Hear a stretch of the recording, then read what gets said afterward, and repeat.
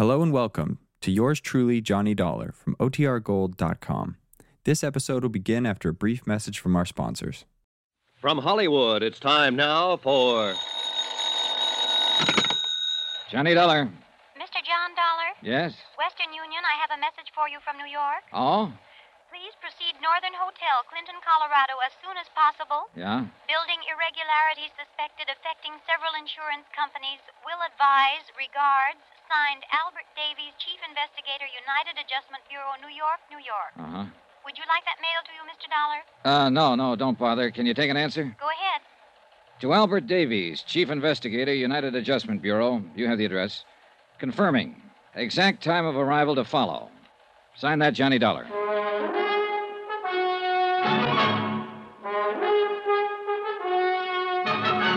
Tonight and every weekday night, Bob Bailey in the transcribed adventures of the man with the action-packed expense account, America's fabulous freelance insurance investigator. Yours truly, Johnny Dollar.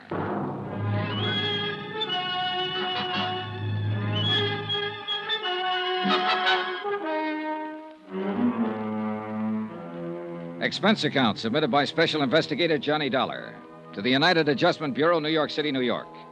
The following is an accounting of expenditures during my investigation of the Clinton matter. Or maybe racket is a better word. Expense account, first item, $105.63. Transportation by air, Hartford to Denver. Item 2, $28.50, Denver to Grand Junction. A place busy and bustling with uranium hopefuls. Third expenditure, $100. Deposit and rental on a car, which I used to drive the 105 miles through the rugged mountains due north of Grand Junction to Clinton, Colorado. A place that the rental agents had described as a sleepy little mountain town. When I got there, everybody was running in the direction of what was very shortly not going to be the new school building.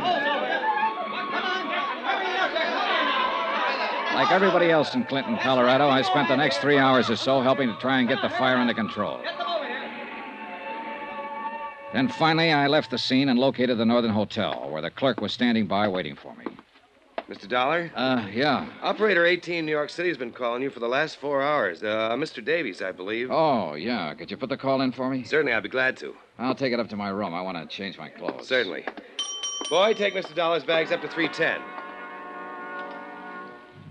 I shaved and showered, changed clothes, and unpacked.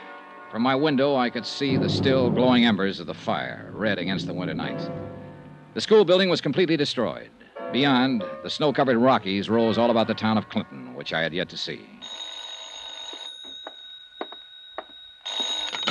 Johnny Dollar. I have your call now, Mr. Dollar. Oh, good, thanks. Johnny? Hi, Al. Say, I've been trying to get to you all day. I thought you were going to let me know the minute you got into town. Well, there was a fire here, Al. I had to pitch in and help along with everybody else. Oh, I see. Well, has Osborne contacted you yet about this case? Osborne, who's that? Julian Osborne. Look, I talked to him in Clinton last night. He said he'd wait around the hotel until you showed up. He lives there, Johnny.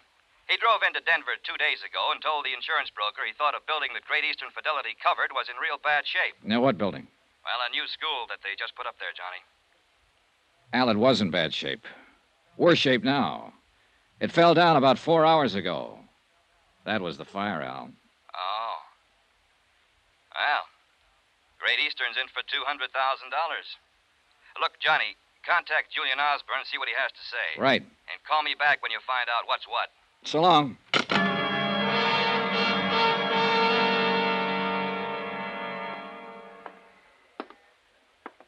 Yes, Mr. Dollar, may I help you? Yeah. Do you have a city directory here in Clinton? We aren't that small. Here it is, right here. Good. After all, we have 14,263 people. Okay, thanks. I know most of them, Mr. Dollar. Who do you want to get in touch with? A man named Julian Osborne. Julian Osborne? Yeah. Know him? I didn't know him, but it came over the radio a little while ago. They found his body in the fire. He burned to death.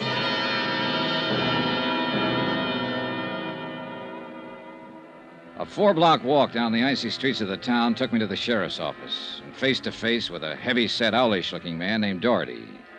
Sheriff Paul Doherty. He smiled professionally until I got around to inquiring about Julian Osborne. Oh. Well, you his family? No. I made the trip here to Clinton to see him especially, though. I just heard he was killed in the fire. Yes. Yes, too bad about Mr. Osborne. I don't quite understand about it, though. He was school janitor. Oh. What was your business with him, Mr. Dollar? Insurance investigation. Oh? Yeah, Osborne reported the possibility of something wrong with the new school. He did? To who? To our brokers in Denver. That's why they sent me out here. Well, your trip was for nothing then. Maybe? Well, you'd think if he had anything like that on his mind, he'd have come to me, wouldn't you? Yes. Did he? No, used to pass him on the street. Never said a word. Uh-huh. Where's the body? Morgue? I wouldn't go over there, son. I want to contact some of his family, his friends. Well, that might be hard to do. No family here, no close friends. Used to prospect for a living until he got kind of old. Then he took the job janitoring. Lived right there in the basement of the school. City'll bury him. I see. How long had he worked at the school? 6 months since the place was built. Mm-hmm. Who hired him? Principal, Florrie Hawkins. Florrie Hawkins. Where can I find her? Lives on Pearson Street. That's 1 block over and 2 blocks to your left. Number 326. 326 Pearson, huh? That's right. And son. Hmm? Bad night to go calling on her.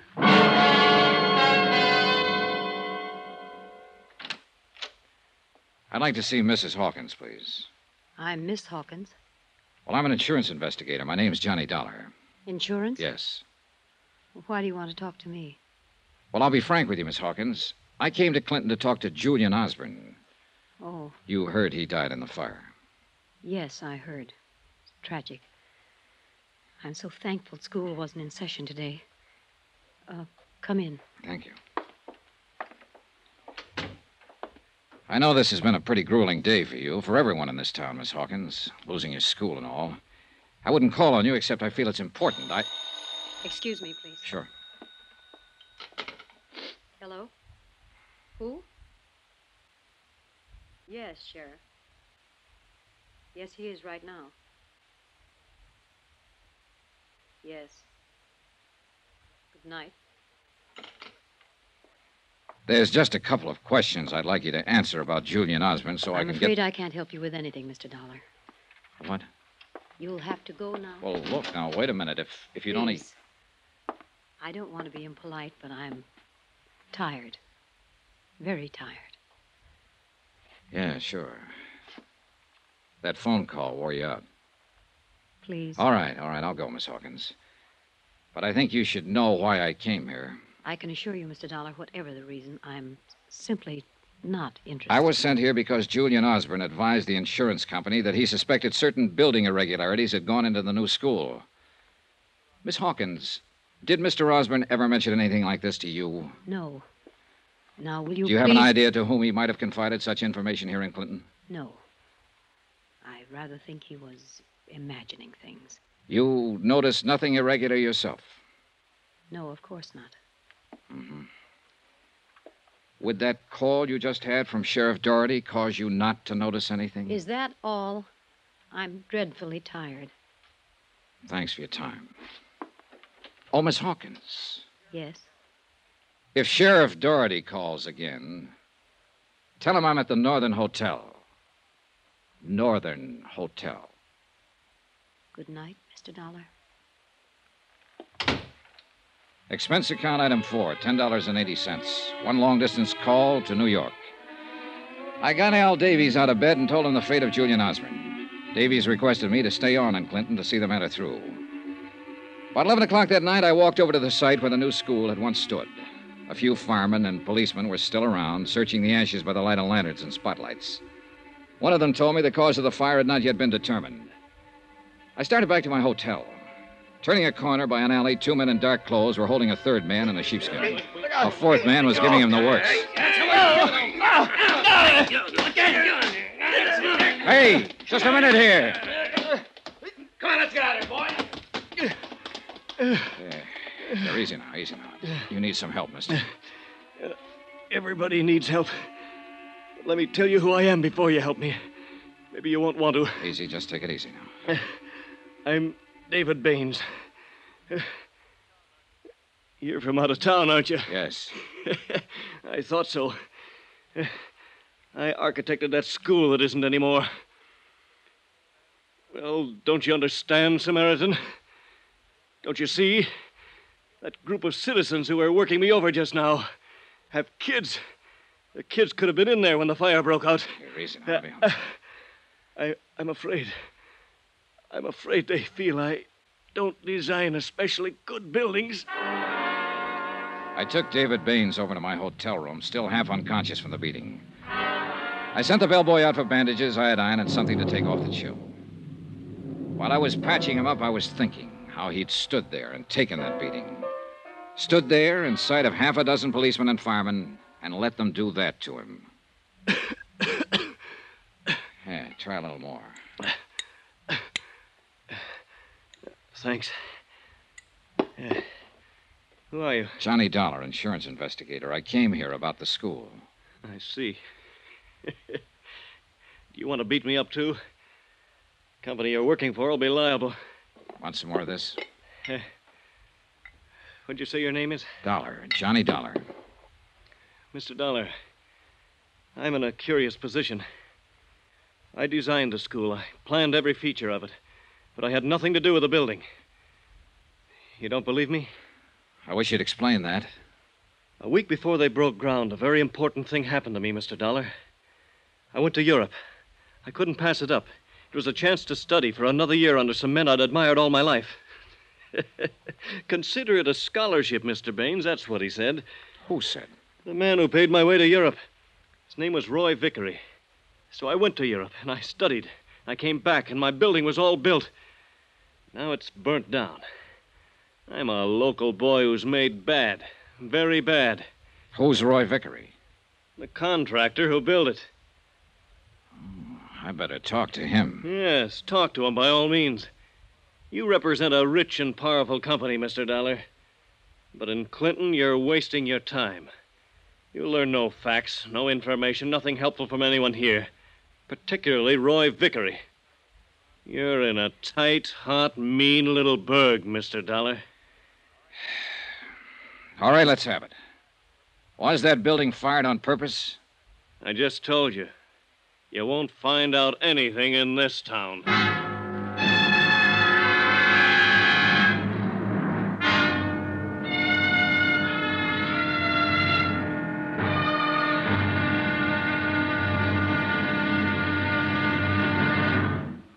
Now, here's our star to tell you about tomorrow's intriguing episode of this week's story. Tomorrow? Well, there's a lot of information to be had in a town that won't talk. And there are times when the silence screams all over the place. Join us, won't you? Yours truly, Johnny Dollar.